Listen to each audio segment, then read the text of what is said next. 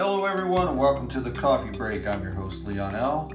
And tonight I'm going to be continuing the most haunted places in America. Tonight we continue with Oklahoma and then we're going to travel to Oregon. Oklahoma, they have one place in Oklahoma which is a dead woman crossing in Weatherford.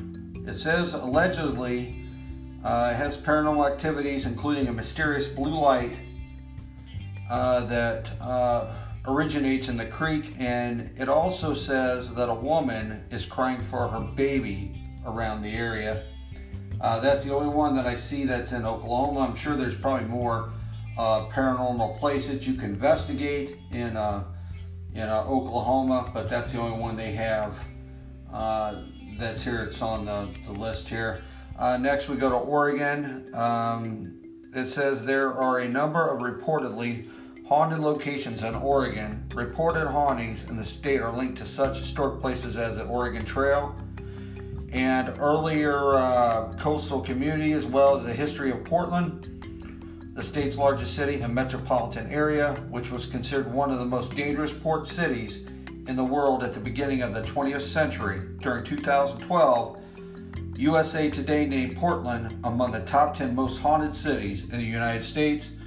From there we go to the alleged haunted locals in Portland includes the Baghdad Theater, a vaudeville theater built by Universal Studios during 1927. It says that the Pittock Mansion, a mansion overlooking the city, the Roseland Theater, a former church and music venue, and the city's Portland Underground, or so-called Shanghai tunnels, made up of various passages beneath the streets of northwest Portland that were used to smuggle prostitutes and sailors onto ships in the port, where they were often sold into slavery or forced labor.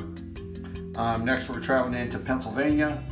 It says that Pennsylvania has many locations that are reported to be haunted, including the town of Gettysburg, which was the site of the Civil War battle of the same name, of course, and the vicinity of Philadelphia, such places as the First Bank of the United States, Fort Mifflin, Library Hall, Pennsylvania Hospital, and the Powell House.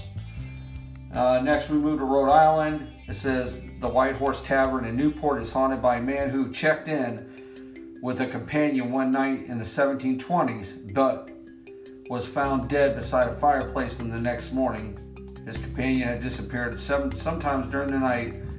It says today his ghost reportedly hangs out by that fireplace, daring others to solve his final freak death. Also, a man in colonial era clothing occupies an upstairs bathroom. Next, we go to South Carolina. It says many areas in South Carolina are reportedly haunted. It stems from the state's historic role in the Revolutionary and Civil Wars. It also states that Charleston is considered by many to be the most haunted city in the state, and some even as far as to say, or they go on to say, it is the most haunted city in America. Then we go to Pawleys Island. It's said to be haunted by a gray man who appears shortly before dangerous storms to warn the inhabitants. Next, we go to Folly Beach. It's said to be haunted from the time of the Civil War. Nearby Morris Island was the site of the famous Fort Wagoner battles of 1863. The western side of Foley was thus used as the Union Army Field Hospital, where many wounded soldiers, including members of the famous 54th Massachusetts Regiment, returned from battle. Over the years, hurricanes and heavy storms uncovered some of these unmarked graves, even as late as 1987. Next, we move to Tennessee. The town of Adams was a site of the Bell Witch hauntings, as well as the Bell Witch Cave. The Canton Mansion in Franklin was used as a hospital for Confederate soldiers. During the Civil War, many of the deceased here were buried in mass graves, and some of their ghosts are alleged to haunt this very site to this very day. Williamson County Courthouse in Franklin, Tennessee was used as a hospital after the Battle of Franklin in 1864. It is also the location of numerous executions and lynchings in the 19th century. The building is believed to be haunted by the soldiers who died there during the Civil War. Next, we go to the Palace Theater in Galveston. It's believed to be haunted by its former owner, Bill Roth Sr. Patrons of their theater have seen the apparition of Mr. Roth upstairs by the projector. Next, we go to the vicinity of Hurricane Mills. It's said to be haunted by the founders of the town, which adjoins a farm owned by singer Loretta Lynn. During 2011, the Ghost Adventures crew conducted an investigation inside the house and broadcast the episode Loretta Lynn's Plantation House. Next, we go to a location in Memphis, Ernestine and Hazel's location. It says has been the site of 13 deaths. A phantom piano music has been heard coming from the upper floor, and the jukebox plays by itself. Employee and patron was engaged in a conversation about James Brown when the unplugged jukebox began playing I Feel Good. The Ophiam Theater in Memphis is said to be haunted by a ghost of a small girl who was killed in a car accident in front of the theater. Next, we go to Texas, San Antonio. It's a Merger Hotel. Once again, that's in San Antonio, Texas. It is part of the historic downtown district, opened for business in February 1859. Next, we go to the Devil's Backbone in Texas Hill County, or Texas Hill Country. It is allegedly haunted by Spanish monks, Native Americans, Confederate soldiers, and the Confederate soldiers is on their horses and a wolf spirit. Next one we go to is the Marfa Lights, have been attributed to hauntings in May of 2004. Students from the Society of Psychic Students at the University of Texas at Dallas spent 4 days investigating and recording lights observed southwest of the view park using traffic volume monitoring equipment, video cameras, binoculars, and chase cars. The conclusion was that all the lights observed over a 4-night period southwest of the view park could be attributed to automobile headlights traveling along US 67 between Marfa and Purcell, Texas.